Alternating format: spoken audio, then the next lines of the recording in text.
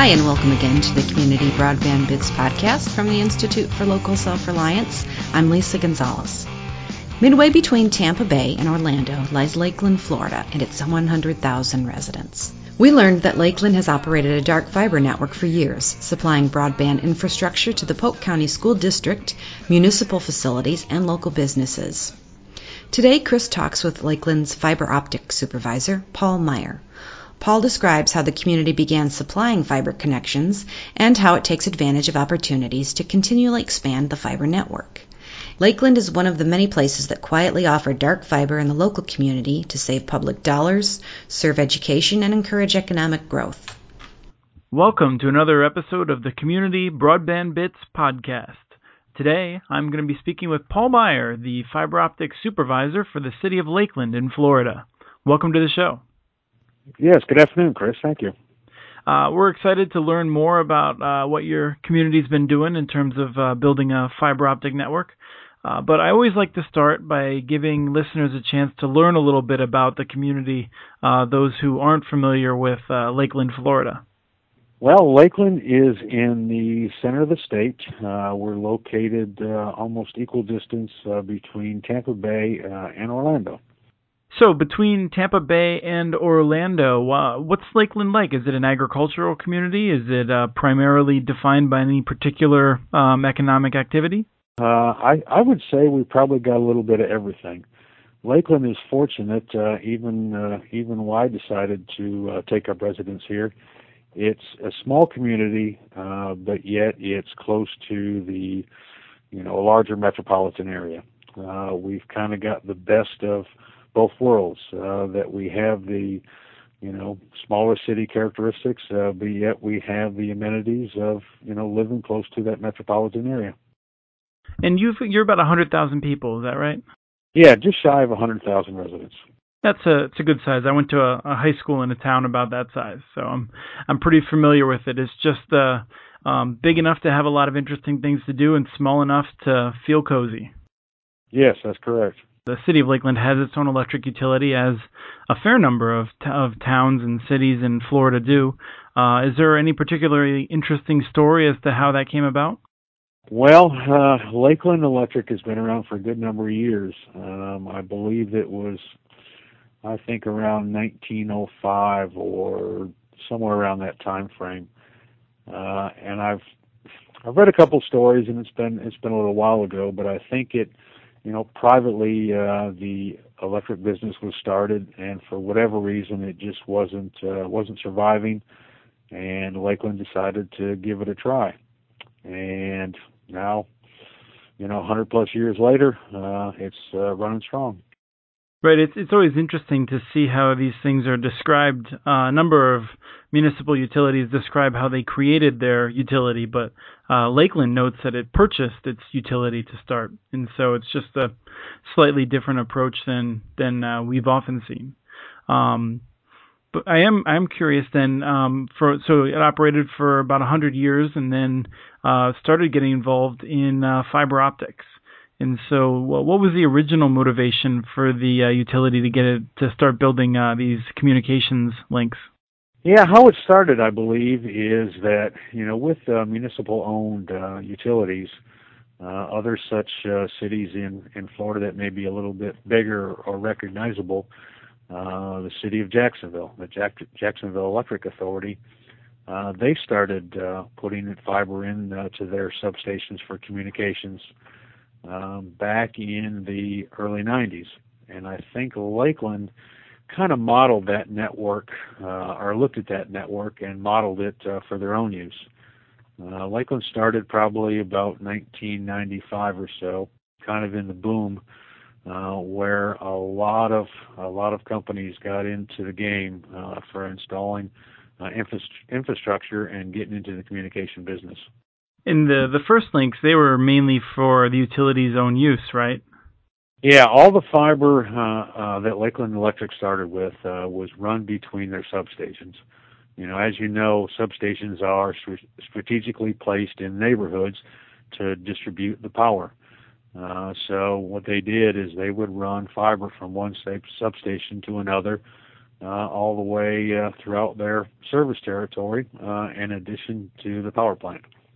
And that would provide their communications for their SCADA and for their relaying. And it means that they have a fairly robust set of paths because, as you said, these substations are geographically placed specifically to cover a lot of the community and to have a balance. And so, as I understand it, this is a similar story we've seen elsewhere where someone affiliated with the school district knew that the utility was doing this and said, hey, this may actually help us because at the schools we need these better connections and the utilities got these better connections. Maybe we can, have a date is what it seems to turn into. Yeah, that's exactly what happened with Lakeland. And that was a little bit before my time, but somewhere in the area of, I think it was 1997, Lakeland Electric and the Polk County School Board entered into an agreement for Lakeland Electric to provide dark fiber to and in all of the public schools within the service territory of Lakeland Electric. The service territory, where the city, their territory is about 75 square miles, the service territory of Lakeland Electric is about 260 miles. So it's a pretty good size area, and I think there's probably just shy of 50 schools that we ended up installing fiber to. Unlike some of the utilities that have gotten a lot of coverage for doing fiber optic services, you're really sticking to the dark fiber, right? And you're not actually doing anything to provide services over those lines to the schools. No, the schools took care of doing their own thing. They've got some personnel that are, have the experience. And what they use the dark fiber, I found was kind of neat. What they use the dark fiber for was to provide communications from one school to another, or to broadcast throughout. All the schools in the area, they have studios. So, for example, if maybe the third grade wanted to put on some type of play or wanted to show what they've been doing in their school, they can broadcast that throughout, the other schools to the third graders or throughout. There's always an interesting assumption that schools need really big, fat pipes, big, fast connections to the internet. And I think what we've found in terms of talking to community after community is that it's far more important that these schools have connections to the other schools in the area at very high capacity than that each individual school is connected to the internet at a high capacity. And so having these dark fiber links has been tremendous in many communities because it allows schools basically to ramp up, to have unlimited capacity between each school without having to, raise taxes to pay for the cost of doing so. Yeah, correct. That's true. And so now this network then over the years was expanded beyond that to all municipal facilities at this point. Yeah, Lakeland, starting out with the substations and really with the project with the schools, that allowed the city to really grow. They in turn decided that that'd be a great cost saving with the infrastructure that they have and can expand. They can they can set aside not paying the local elect there, that they can again with the experience that they have in house, that they can provide the equipment and provide their own dial tone, their own Ethernet, their own ISP circuit, and what have you. So yes, we've expanded, not just the electric department, but we take care of the water department, the wastewater, the police department, the libraries, the fire stations, the traffic department, anything that you can think of within the city. We support the communications. Right. And in fact, the traffic's been kind of a big deal, as I understand it. I know that FDOT, Florida Department of Transportation, has played a role with other communities in terms of unique partnerships that have allowed it, the FDOT's money to go further to connect more signals and allowed a local government to expand its fiber. So that you were able to take advantage of that as well. Yeah, not too many years ago, you're right. The city of Lakeland entered into an agreement with Florida Department of Transportation to install an ITS network, an intelligent traffic system, throughout our service territory. We made ready parts of our existing network, but we also, to get to these intersections, we installed close to another 50 miles of cable sheath in the area, and I think when we're all said and done, we hit about 175 intersections throughout the area. And now we've, I think the count is probably up to about 220 intersections that we have connectivity to now. So we're able to use those, in storm purposes and what have you. But we're also tied into the local sheriff's department, where we in turn forward those links to their control center. So when they have, their emergency operations center, so whenever there's any, hurricane or other type of, activity going on, they have visibility to those intersections as well. As we've seen in some other communities as well, it sounds like the local hospitals and the healthcare industry are starting to make use of the investments that the city's made over the years.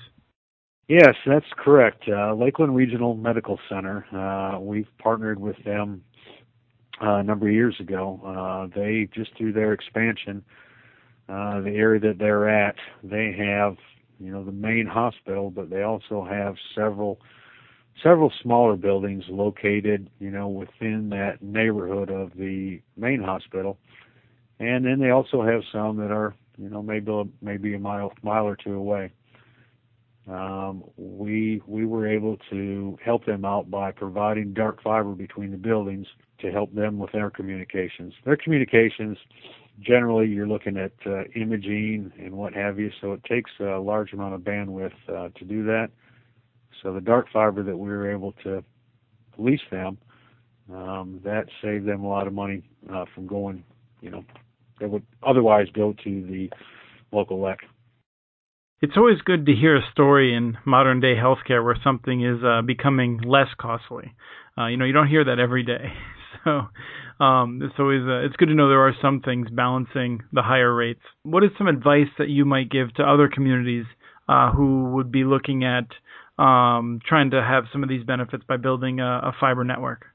There's no limitation to fiber. It's just the equipment that's on the end.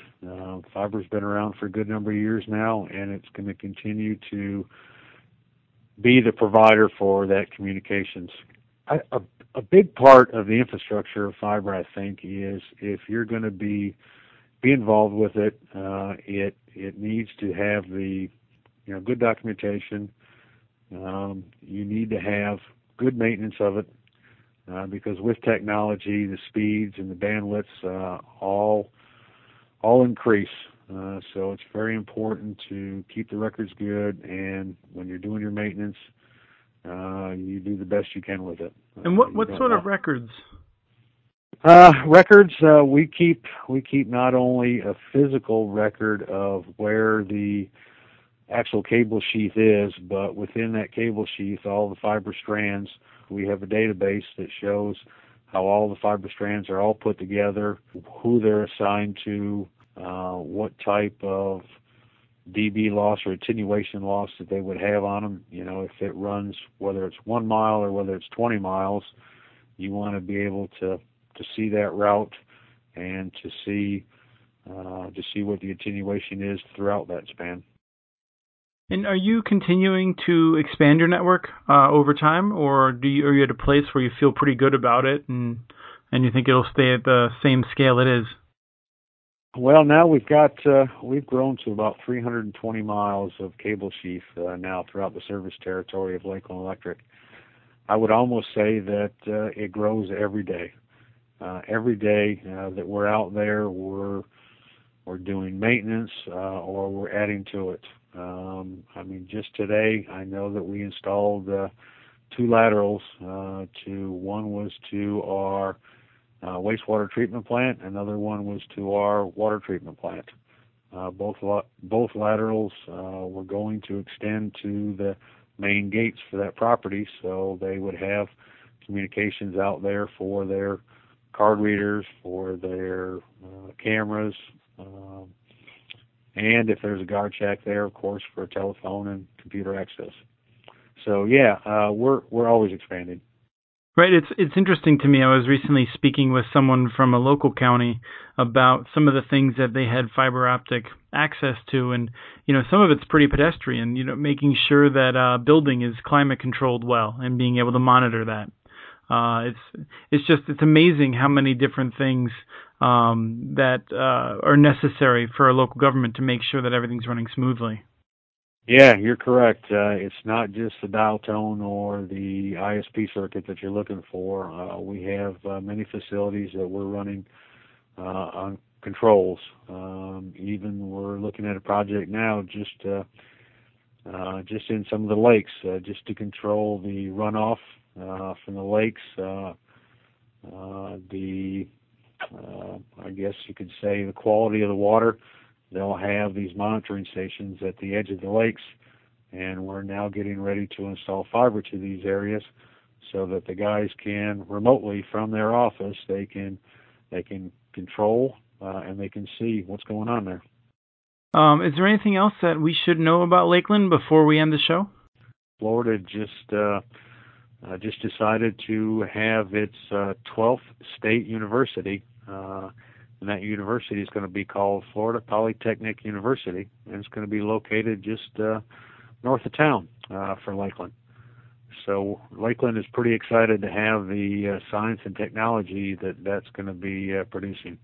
Last week I was speaking with Jim Baller, who has represented a lot of these municipal networks over the years, and he noted that when Lafayette, Louisiana, who now has a rather famous fiber network serving everyone, but when they originally built their electric utility and water utility, that led to them getting a University of a Louisiana school. Now it's ULL, University of Louisiana Lafayette, and so it's it's one of those things where if you're going to be building a modern school, you have to build it in a community that is well governed, that has all the infrastructure that's necessary to support it. Yes, I know. One of the things that the university is looking for is there's what's called a lambda rail. It's just a communication link that goes out to hospitals, to universities, that links up, let's say, the hospital here in Lakeland with the hospital in Georgia, and it provides folks from each hospital or university to have access to information throughout that network. Right. It's a clever name because the wavelengths are commonly called lambdas in the scientific parlance, and rail, obviously. And rail is actually, just played a very important role to developing Florida as well. So it's it's a good relevant name for your situation. Yes, correct. The city really made a good move to install and continue its growth. I can't imagine what they would spend if they had to contract that out versus doing it themselves. We run into this all the time, which is it's hard to come up with a sense of what the value of the network is, because the cost of trying to run, we're trying to lease like gigabit circuits throughout the area that you serve. Not just in Lakeland, but the larger area that the electric utility serves. It's incredibly prohibitive, and it's only because you run the circuits yourself that once you've laid the fiber, it doesn't make a difference if it's 10 megabit or 10 gigabit. Once you got the fiber there. Yeah, that's true. Just like the substations, that are sitting in the neighborhoods to provide power, the same in the city. You know, with all of our departments, I think we've got about 14 core data switches, and they're hooked up by 10 gig links throughout, and they're all diversely routed, and we have 2 data centers that we have where we disperse from there to all the remote switches. So we've got a pretty good network in place. And you're right. I can't imagine having to pay for those 10 gig links. And I think it's worth noting that even though incumbent large telecommunication companies, they know what they're doing. Some of them have been doing it for 100 years, and they're certainly very competent. We saw with 9/11, both in Washington D.C. and in New York, that the telecommunications infrastructure was far too centralized. There was not enough redundancy. And what we found in talking with you, and as well with Martin County and some of the other folks, is that if you're in an area where a hurricane can come through of who knows what force, you have to be ready, and you can't just count on some distant company having made redundant investments to make sure that if the worst thing happens to your particular town, that everything will keep working. Yes, that's correct. Verizon answers to shareholders, and you all answer to the taxpayers, and they want to make sure the police and the fire stations are still connected after a hurricane comes through. So let's just hope that doesn't happen. We like to keep things running smoothly. That way we stay out of the spotlight. You know you're doing your job well when you're staying out of the spotlight. I really appreciate you coming on the show to share some of these stories. I think a lot of people just aren't aware of how many things communities like yours have done that are essential to running a modern city. So thanks for telling us about it. Okay, Chris, thank you. I enjoyed the conversation. For more on Lakeland's dark fiber network, visit muninetworks.org and click on the Lakeland tag. On our recent post about Lakeland, you can learn a little more detail about some of the businesses subscribing to dark fiber services. We also have more about the original arrangement with the Polk County School District. You can also follow the dark fiber tag, and you can also look at our community networks map. We have a large number of dark fiber networks documented on the map. Thanks again for listening to the Broadband Bits podcast. If there are issues related to telecommunications that pique your interest, we welcome your suggestions for future shows. Email us at podcast@muninetworks.org. You can follow us on Twitter, where our handle is @CommunityNets. This show was released on August 6, 2013. Thank you to the group Break the Bands for their song Escape, licensed using Creative Commons. Thank you for listening.